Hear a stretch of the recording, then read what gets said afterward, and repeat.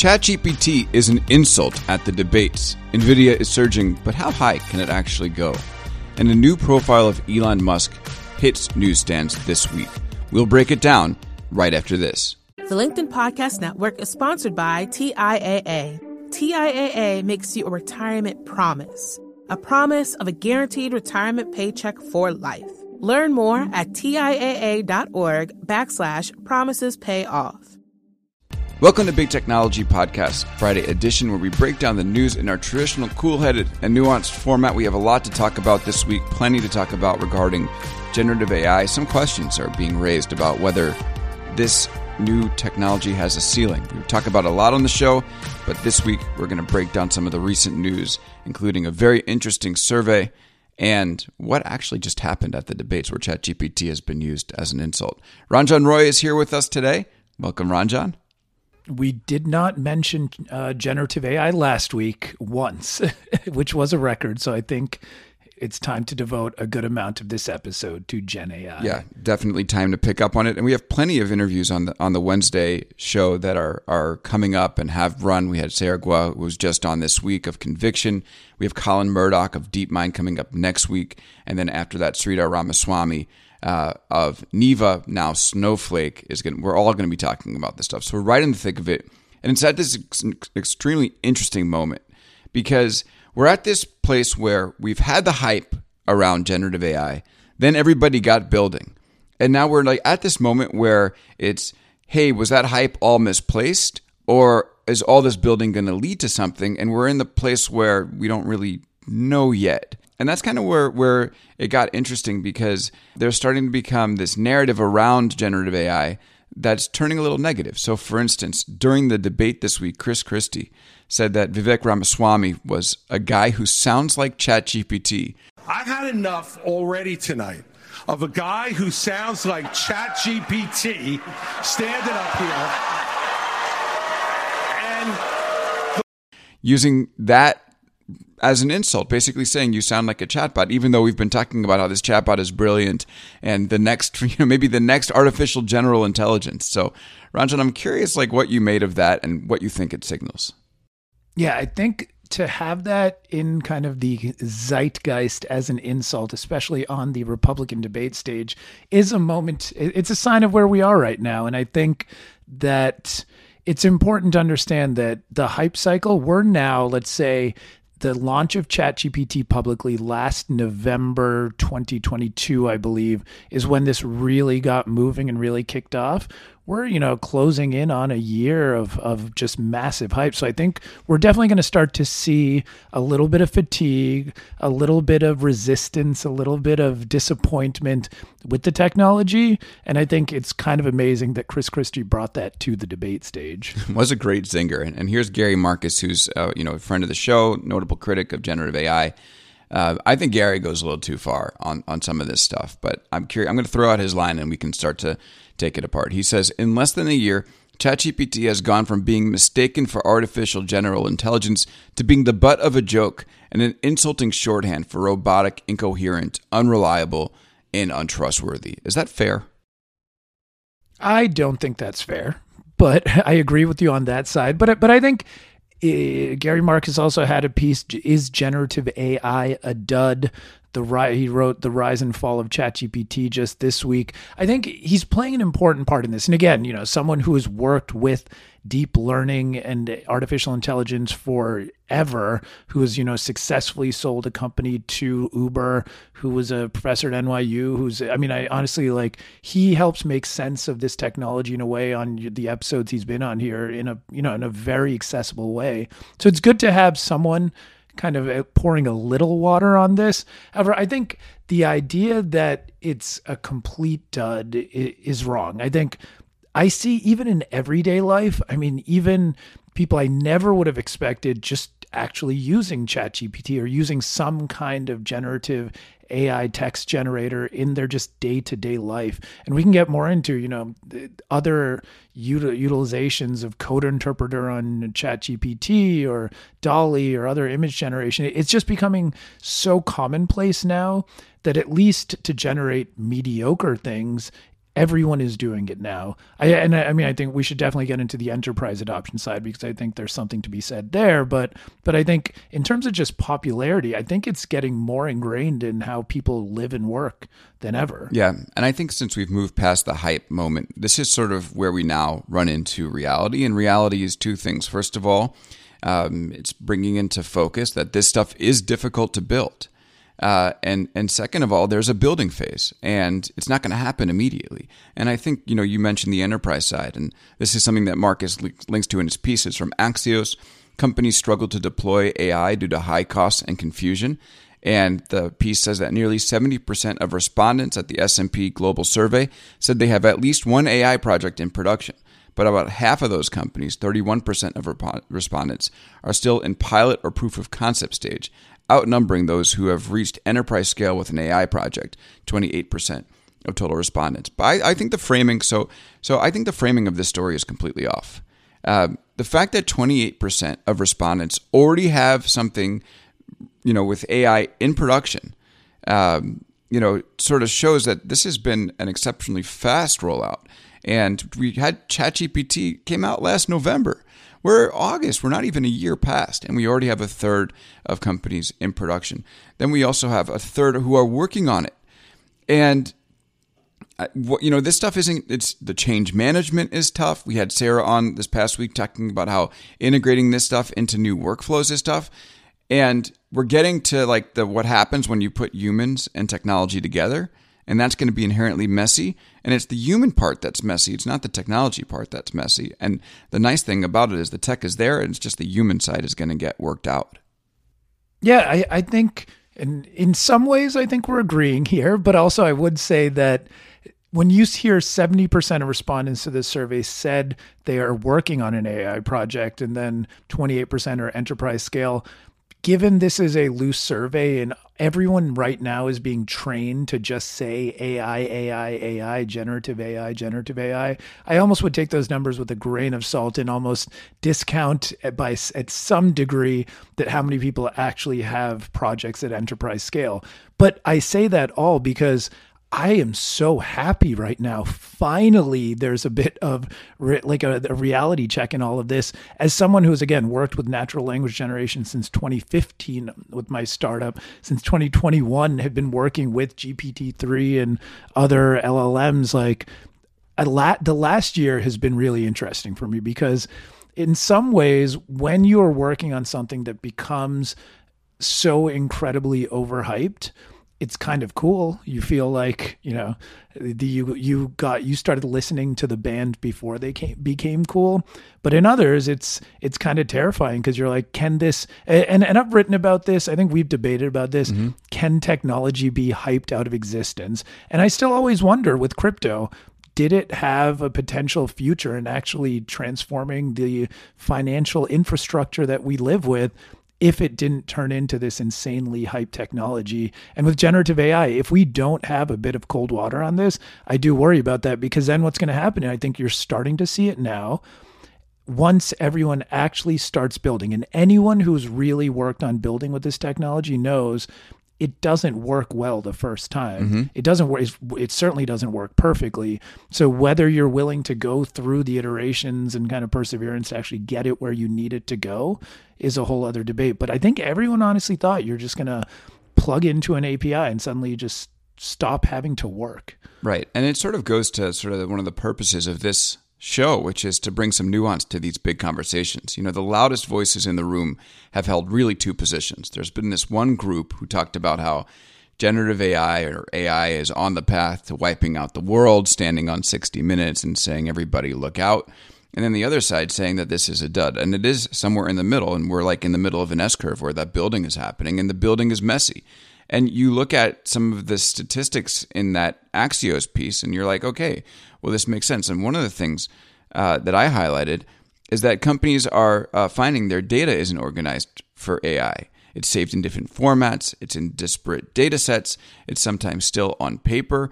This is a change management exercise among everything, everything else. And so there's a huge part of it is just trying to figure out how to organize to take advantage of this technology. And I think people are going to mistake the organization part and the getting ready part for the fact that the technology doesn't work. And that's what my perspective is here, is that the technology does work, and in this messy middle, it's going to open up a big moment. I think we're about to experience a big wave of criticism about generative AI. And then ultimately, I think those critics are probably going to have to, eat their words. Even though it might not be, I never thought it was going to be the wipe the world out technology, but it is an impressive technology. And I think that, as we get deeper into the build phase, we're going to see it rolled out.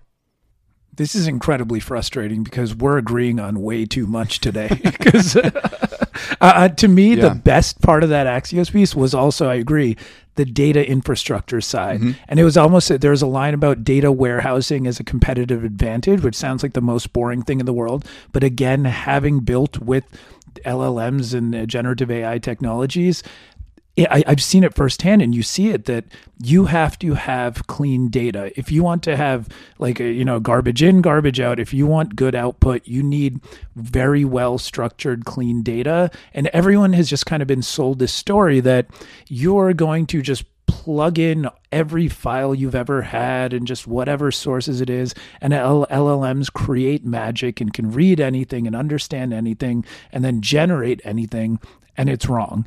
And I think that's exactly where we're going to see a lot of problems. And especially when you get into giant corporations where data cleanliness and, how their data is structured and accessibility, these things are known to be messy. They're going to be the first ones that have definitely issues trying to make things happen. Maybe a reason why a company like a Snowflake, which is all about data warehousing, will acquire Aniva, which is, Google competitor that's been working on LMs. We'll talk about that with Sridhar in a couple of weeks. But, all right, let me do a mea culpa here.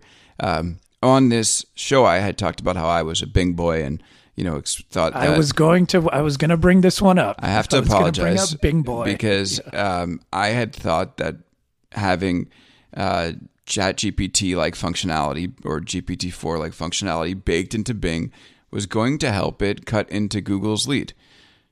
No, it hasn't. And there is a story over the past week that talks about how Bing's market cap or Bing's Bing's share has not even budged in terms of where it was fighting against Google. So this is from the Wall Street Journal. Even AI hasn't helped Microsoft's Bing chip away at Google search dominance.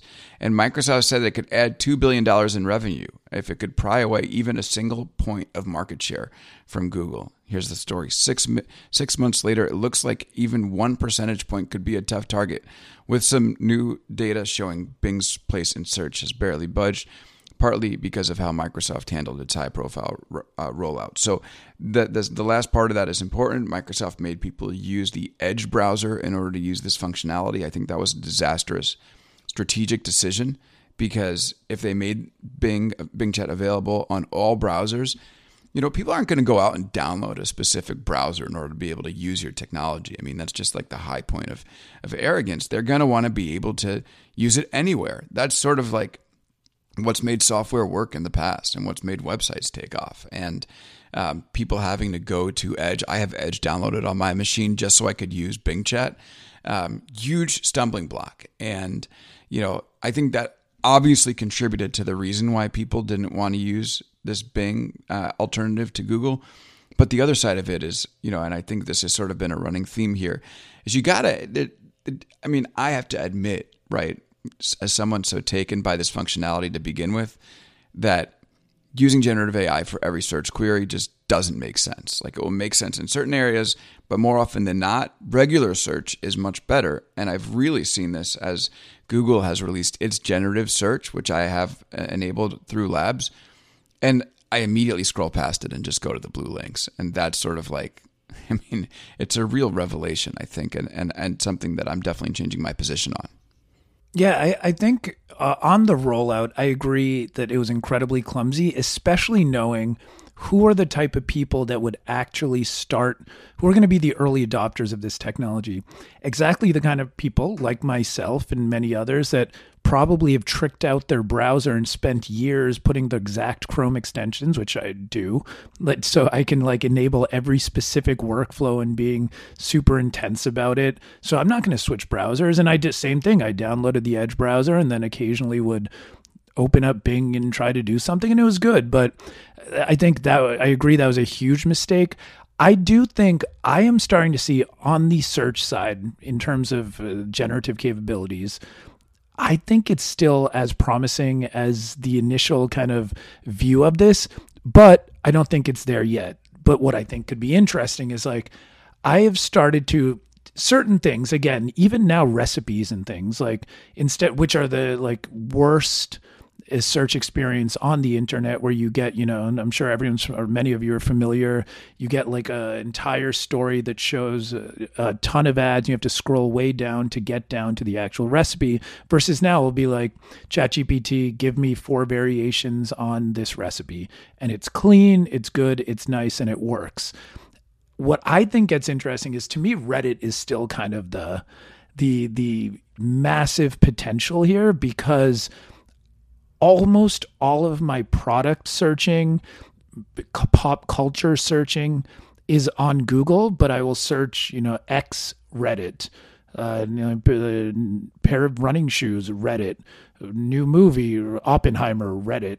And then I'll just go to Reddit. I don't start necessarily at reddit.com, but I start and I'd go to Reddit, and that's where I find my information.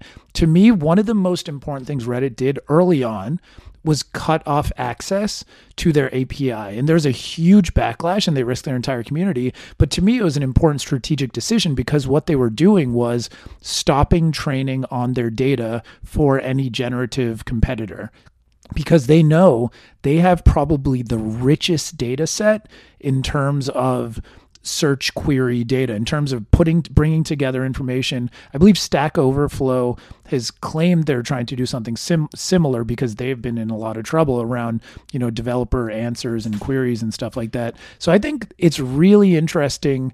This kind of verticalization of search is almost, to me, a bigger threat than Microsoft's Bing suddenly taking over, or Google's generative search product itself becoming the only place to be. I need to do a timeout for productivity tips here, because you mentioned that you had your browser tricked out with a bunch of different extensions, and I just became instantly curious what extensions you're using to make your life easier. Oh, I like Notion's Web Clipper, amazing for, again, recipes, and I have like my own little database there. For music. What do you do with the web? So you basically will pick different like paragraphs and stuff, and it will send it to like a central database. It takes the whole page, images, text, clean, very clean, very nice. Readwise is honestly for anyone. Did you ever use Instapaper? Yes, I mean I use Pocket. No. Okay, use Pocket. So Readwise, I've used for a long time. It was originally like a highlight manager. You could import all your Kindle highlights. They have the best read it later. I had used the Pocket in the past. I love it. It's a super clean Pocket to me. Not to get too nerdy on read later for the listeners out there, but Pocket kind of like was trying to push too hard into the recommendation side.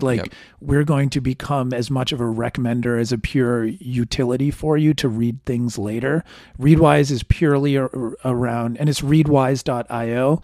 It's purely about reading stuff later, being really good at parsing text, actually pulling it off, highlighting, taking notes, all these kind of things. So as you can tell, stuff around reading and saving information for later is a big part of it. No save to Kindle. Do you Kindle? I read books on a Kindle, but I don't. I've tried like doing PDFs on a Kindle, but again, the Readwise reader actually can handle PDFs pretty well. Okay. Actually, do you read on a Kindle? I do. Okay. Wait, but are you listening to audiobooks now? I know this conversation has come up. On Kindle? Or just in general? Or anywhere, yeah. I've tried, but no, not really. Yeah, I like to read. I tried on my vacation. Audiobooks just, they don't do it for me. Well, I listened to a very well-written audiobook, and I got annoyed because I wanted to enjoy that through reading. I was like, this would be an amazing experience reading it, and it's cheapened listening to it. But to those who enjoy the spoken word, I want to say keep going. I appreciate you, to all who listen to this show. Podcasts, I think, are a different category. Podcasts but to are a all different always category. day one audiobook listeners, thank you. I spent 3 days in the studio trying to record that. Recording that, and completely lost my voice by the end, but it was a very cool experience. All right, on the other side of this break, we're going to talk about NVIDIA earnings. We're also going to discuss this new profile of Elon Musk in the New Yorker, and maybe a few other topics if we have time for it. All right, thanks for listening. We'll be back right after this. The LinkedIn Podcast Network is sponsored by TIAA. In the last 100 years, we've seen financial markets swing, new currencies come and go, decades of savings lost in days, all showing that a retirement plan without a guarantee, quite simply, isn't enough. So more than a retirement plan, TIAA makes you a retirement promise. A promise of a guaranteed retirement paycheck for life. A promise that pays off. Learn more at TIAA.org/promisespayoff. From LinkedIn News, I'm Leah Smart, host of Everyday Better, an award-winning weekly podcast dedicated to personal development. Whether you're looking for ways to shift your mindset or seeking more fulfillment in your life, we've got you covered. You can build internal resources. That's what the study of psychology is about, building internal resources. Turning towards is one of the most important elements of successful relationships, no matter what kind of relationship it is. The thing that underpins all of this productivity stuff is finding a way to make the journey itself enjoyable. The journey is the destination. The beauty of uncertainty is infinite possibility. When you don't know what's next, you don't know what's next. And thus, anything can be next. Join me as we dive into captivating stories and research-backed ideas that have empowered me and others to lead lives with more clarity and intention. Everyday Better, making growth an everyday practice. Listen to Everyday Better on the LinkedIn Podcast Network, Apple Podcasts, or wherever you get your podcasts. And we're back here on Big Technology Podcast. Ranjan Roy of Margins is here with us.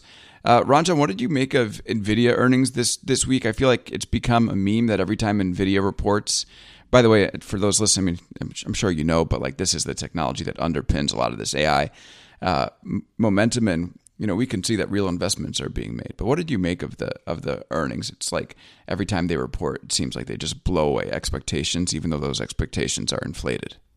Yeah, I think the earnings unquestionably were good. They crushed it. They had $2.70 earnings per share, and it was expected $2.09. Revenue was at $13.51 billion, whereas expected at $11.22. It's an unbelievable beat. Over $2 billion in revenue beat. Yeah. That honestly, it blew my mind. Like how and as you said, the expectations are already severely inflated, and they're still crushing them. But then you start getting to a point, one of the things that came up that was really interesting to me, and I don't know if it's a good or bad thing for them, they issued the 5th largest share buyback of the year. $25 billion. $25 billion. It was the 5th largest of the year. This is when your stock is already up 220% on the year. It's trading 45 times forward earnings when the average in the NASDAQ is 19 times. Like, you have the most expensive stock ever short of a meme stock. Right. But it's a great company. Is it like, why are you buying back your shares? Do you really, as a management team, know something or believe something that it's still severely undervalued? That to me made me almost more interested in these earnings. And do they, are they really that confident in where this could continue to go? Or do they have to do that as a signal to investors who might start to think that it's a bubble as well? I mean, clearly it's the market cap and the revenue. I mean, the revenue is impressive, but the market cap is out of control in terms of what this company is doing revenue-wise. That's a good point, actually. And I didn't think about it that way. And it is interesting because I'm trying to think of an example. So again, it's a $1.1 trillion company. $25 billion to keep that valuation where it is actually a relatively small investment. Yep.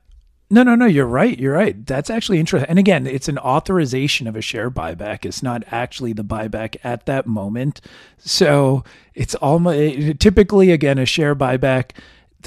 When it's done from a signaling perspective is if it's a beaten down stock and management wants to show that we're confident in this, we think this is undervalued. It's almost never you would see it in that case, but that's a very interesting point that maybe at a certain level, when a stock is so expensive, management has to show it's expensive, but we believe there's a long way to go. Exactly. I was going to say it feels very ZERPy, but we're not in ZERP anymore. Well, actually, hold on. On this topic of ZERP, because this came up in another discussion I was having, because someone was like, what do you think of all this AI hype? Because interest rates are, at 5% or whatever. Like, it's, I thought you were saying that all this bubbleiciousness goes away once we cross 1 or 2%, once we move away from that zero bound. The thing that's interesting to me is I actually think there's a genuine, the difference is there's a real story here. Again, I am a strong believer in the long-term potential for AI and generative AI, and these things are going to be transformative. So to me, this kind of like concentrated explosion of interest and excitement makes sense. Like this is a rational bubble to me. Right. And I think it's probably going to be a bubble. And as we talked about, I think there's going to be some cold water and some downturn on all these inflated valuations, but overall it's a rational bubble versus a GameStop or a NFT JPEG or whatever else we don't talk about anymore. Yeah, and I think it's worth talking about why NVIDIA has been the company that has bubbled in this way. And it's just amazing. So the New York Times had a recent piece about the moat that NVIDIA has around its technology. And there's a couple of really interesting things about it. So first of all, the technology is just so far advanced beyond its competitors. This quote really stuck with me. Customers will wait 18 months to buy an NVIDIA system rather than buy an available off-the-shelf chip from either a startup or another competitor. And I was just like, wow, like we rarely see tech leads, especially in, like, we were used to chips and hardware being commoditized, but we rarely see such head starts. So Rana, can you explain exactly what about the technology has given NVIDIA this unbelievable moat that, to wait 18, first of all, I don't know if that's really true. If you wait 18 months for the chip, like, what are you going to do? Fold by the time, like, your next round is coming? But, even the sentiment there is, like, fairly fascinating. No, to me, what was really interesting about this article in the Times about their moat was it's essentially their community of AI programmers, which is kind of cool because, like, when you think about hardware is typically something that I never would think would have a competitive edge purely or like primarily based on community. You hear about, again, in many other areas or even social media and all these things, it always starts with community and whoever owns the community. Yeah. Even Facebook, like that was the people choosing to develop apps on that platform. That's what makes it a winner. Apple and iOS and all these kind of things. But they own the AI programming community. And then the article dives into the more people develop on it, the more they can quickly scale their hardware to make it more powerful, which makes people want to develop on it more. And again, that amazing flywheel of software meeting hardware, meeting software, meeting hardware. And also everyone from a pure brand perspective, everyone who knows what they're doing and is, in this community wants to build on it. Right. Yeah, this is a very fascinating line from this story that NVIDIA has offered customers access to specialized computers, computing services, and other tools of their emerging trade that's turned NVIDIA, for all intents and purposes, into a one-stop shop for AI development. That really gets at what you're saying. Yeah, and I think, like, there is another point in this where Jensen Huang, the CEO, had mentioned how in 2012 there was this massive breakthrough. It was ImageNet, which was in research where it was essentially the first time, like, it was proven computer vision could work, that a computer could reliably and confidently recognize a cat. And this one thing that's crazy for me is I actually remember, and we've talked about this in the past, New York Tech Meetup. I remember, so there's a startup called Clarify, like AI at the end. The founder, this is years ago, this was around 2013, I think, was talking about he would won some competition, ImageNet, that their Clarify algorithms could recognize objects in a better way. And I remember sitting and being like, oh, that's kind of cool, and having no idea. That was the start of a revolution. That was this is one of those moments where, because when I was reading this article and they were talking about the 2012 image network and realizing, in technology, when you have these moments where you're sitting there and you see something that you have no idea just how transformative that thing or that moment's going to be, this really brought me back to there 10 or 11 years ago, and also reminded me it was only 11 years ago that a computer could start to recognize a cat. And then, like, reliably. Look at where we are now. And look at where we are now. Okay, there's something that also poked my antennas up that I wanted to speak with you about, because it seems like there's a number of tech companies that do this, where they'll invest in startups and then have that money used to buy their technology. We've talked about it with Palantir, for instance. Actually, NVIDIA is doing it as well. So Inflection AI, which announced, this is from the New York Times story, which announced $1.3 billion in funding from NVIDIA and others in June. And the money was used to finance the purchase of 22,000 H100 chips, which are the NVIDIA chips that are used to build AI. And this is another part of the story. NVIDIA has also directed cash and scarce H100s to upstart cloud services like CoreWeave that allows companies to rent time on computers rather than buying their own. And CoreWeave owns more than 45,000 NVIDIA chips and raised $2.3 billion in debt this month to help buy more. Is this, so we've talked about in some cases, this is kind of shady financial manipulation. Where does this sort of fall on the scale of like good business practice to obviously their chips are like totally in demand, so less like trying to prop up numbers. But I'm curious, like, where does this fall for you in terms of like how to view this business practice? Well, I think, and the grander scale realization of this is Microsoft and OpenAI. Microsoft, quote unquote, invests in OpenAI. The valuation skyrockets, but then a lot of that investment is in cloud credits, which OpenAI then uses on Azure. And we talked about this. What was interesting for me this week is on the topic of Hugging Face, which is actually a very cool, more open source, community driven platform to access generative AI models. They raised money at $4.5 billion, and I believe it was like Google and NVIDIA, or it's a bunch of the big tech companies were involved in it and potentially stand to benefit from it for their services. Roger McNamee had tweeted about, during the internet bubble, it was common practice for industry giants to fund startups and then spend the proceeds on services from the giants. It can be illegal. The management of Home Store went to prison. The scale with AI is 100 times as great. Extremely fishy. So I was like kind of fascinated by this. So I was looking up.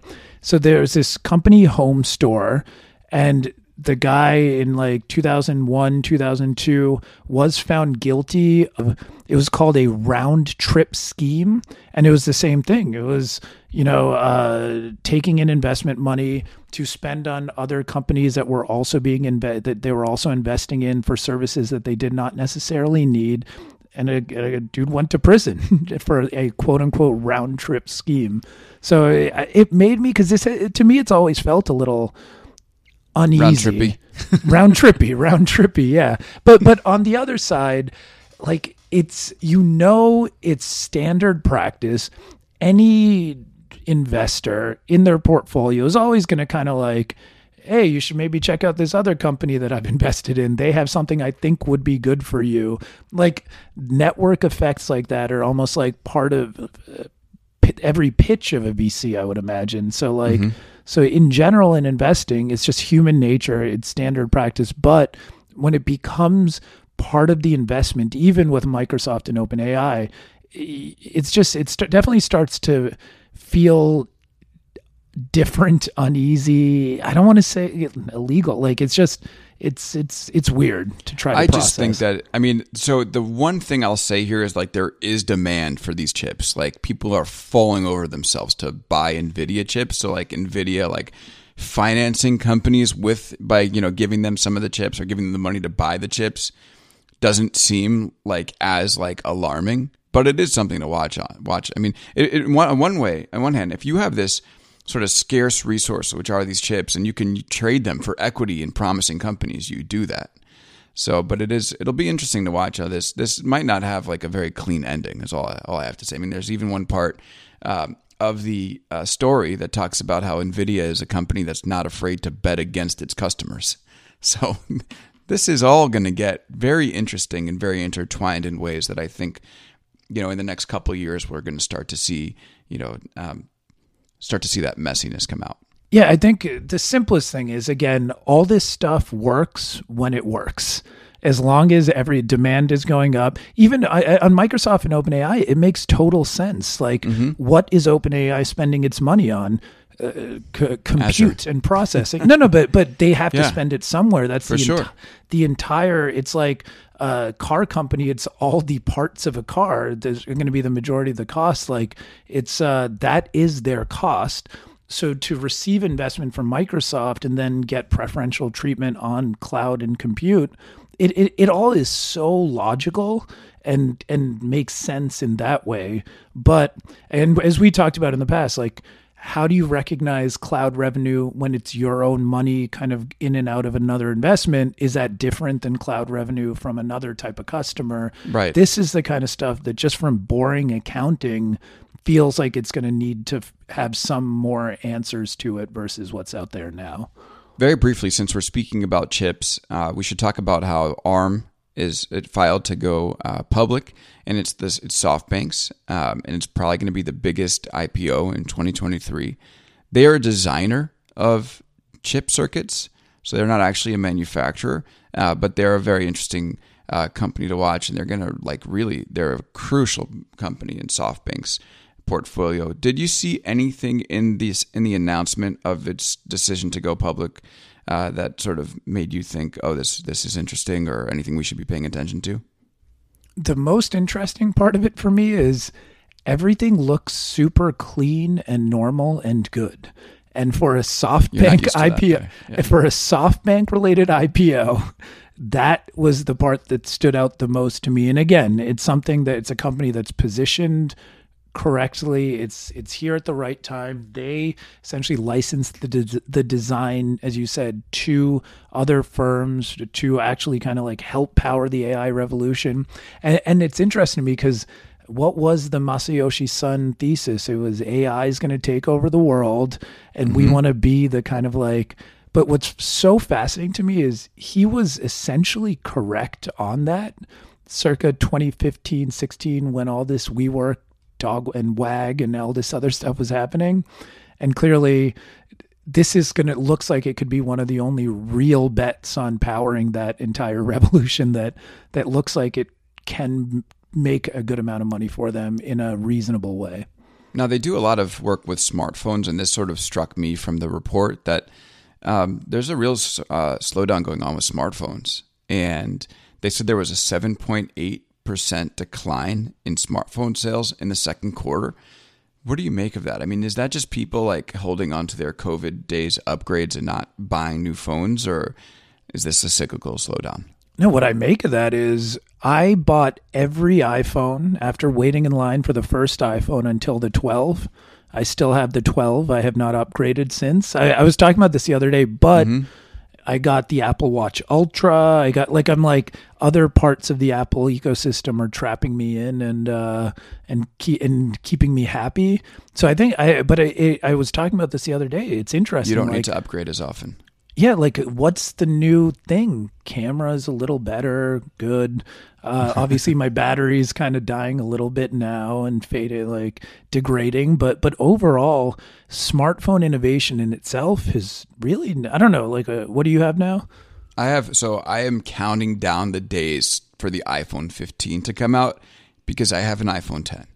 And wow. Okay. This phone, okay. The screen is smashed. There's a bright line going down the left side of it.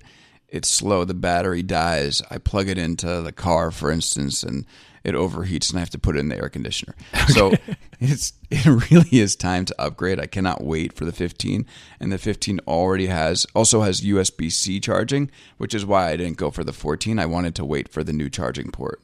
Thanks to European regulators. Thank you, Europe. European Thank regulators. You, Europe. We always like to shout out to our European EU's regulators over there. Competition committee. Thank you, guys. And gals. But yeah, I do think that it's going to be nice to have USB-C charging. But yeah, I agree. Like once I get this 15, I don't want to replace it for 4 years. Yeah, no, I think smartphones to me, I don't know, maybe there's going to be some amazing thing that comes out or some kind of innovation, or maybe again, like 2 years from now, you're going to need such a powerful chip on your phone to do onboard compute and processing for generative AI and other types of artificial intelligence. That could happen. But as of now, having a slightly better camera that takes kind of like slightly better pictures and video, it's not that exciting. But the European style charging port, I mean. But a USB-C. I would be embarrassed to walk around in public with a regular lightning cable. A lightning cable. No, I'm just joking. Let's round it out with Elon Musk, this Elon Musk profile in the New Yorker. A lot of it's by Ronan Farrow. Okay, worth reading. And a lot of it is build up about how like Elon has like sort of influenced the war effort in Ukraine. And we talked about this a little bit last week. And the point, and it's like thousands of words, and then it like points to this, it sort of builds up to this paragraph, and it says, and Farrell writes, in the past 20 years, against a backdrop of crumbling infrastructure and declining trust in institutions, Musk has sought out business opportunities in crucial areas where, after decades of privatization, the state has receded. The government is now reliant on him, but struggles to respond to his risk-taking, brinksmanship, and caprice. I mean, that to me says it all, which is that we have a government that has stood still, that has not made the right investments in infrastructure. And some of that is by design, but other of that is by incompetence. And it just leaves the door open for Musk to be sort of doing these type of things. And so like, if you have a whole piece complaining about like his influence over the war operation in Ukraine, like there's only one reason why that's happening.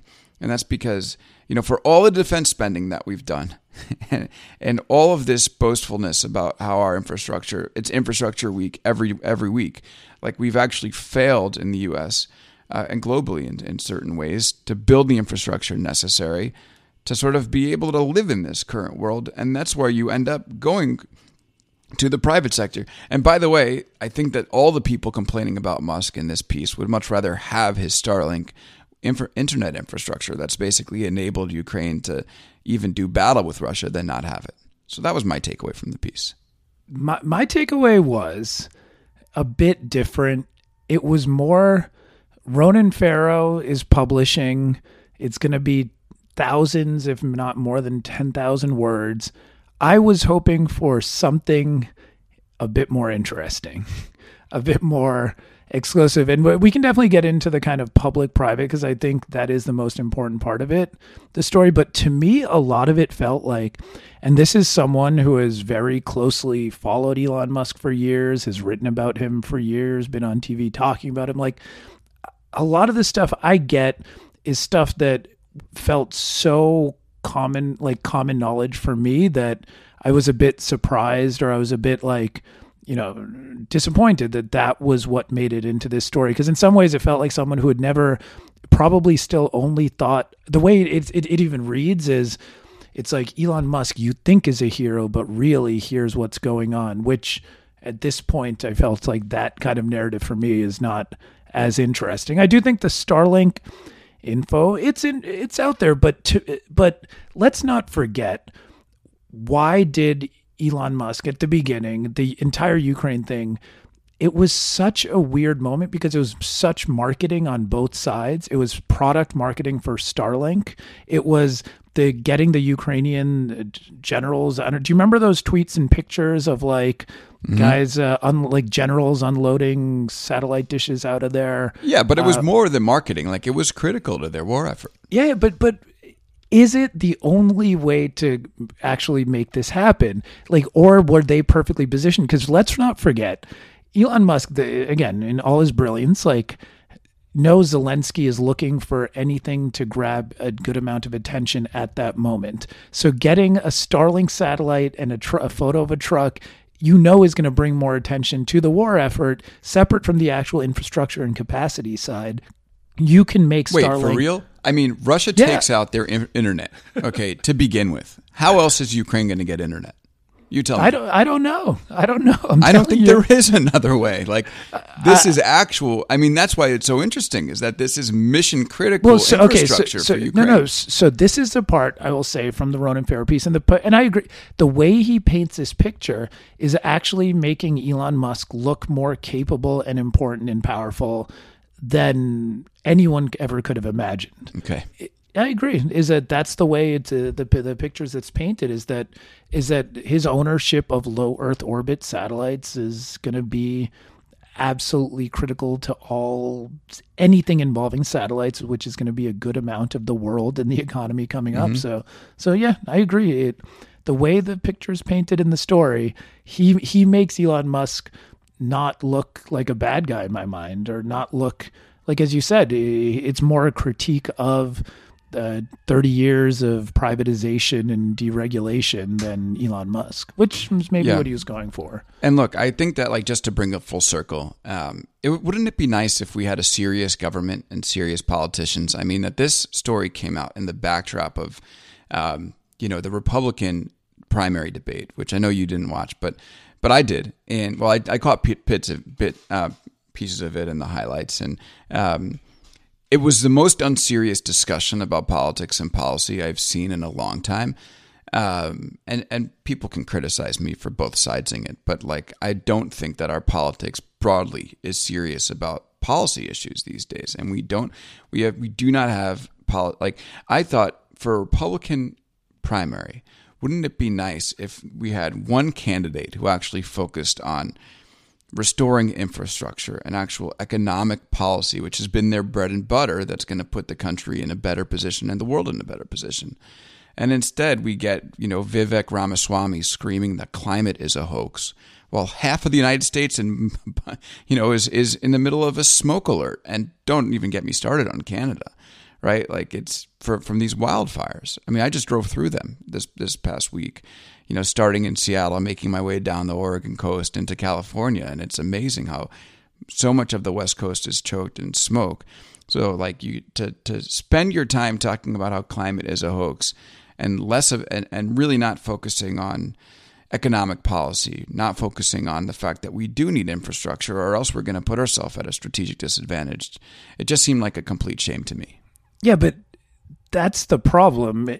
To me, it's not a lack of seriousness in policymaking and government in general. Again, we just hit the 1-year anniversary of the Inflation Reduction Act. And in terms of combating climate change, it was like the most significant piece of legislation and actual policy that's ever passed. And even at a micro level, talking to people who are actually retrofitting their house to get tax benefits, like real policy action is taking place. It's just less interesting than Vivek Ramaswamy's tennis swing, or I don't know if you saw him rapping. I did see that. Lose Yourself. Yeah, no. I know. See,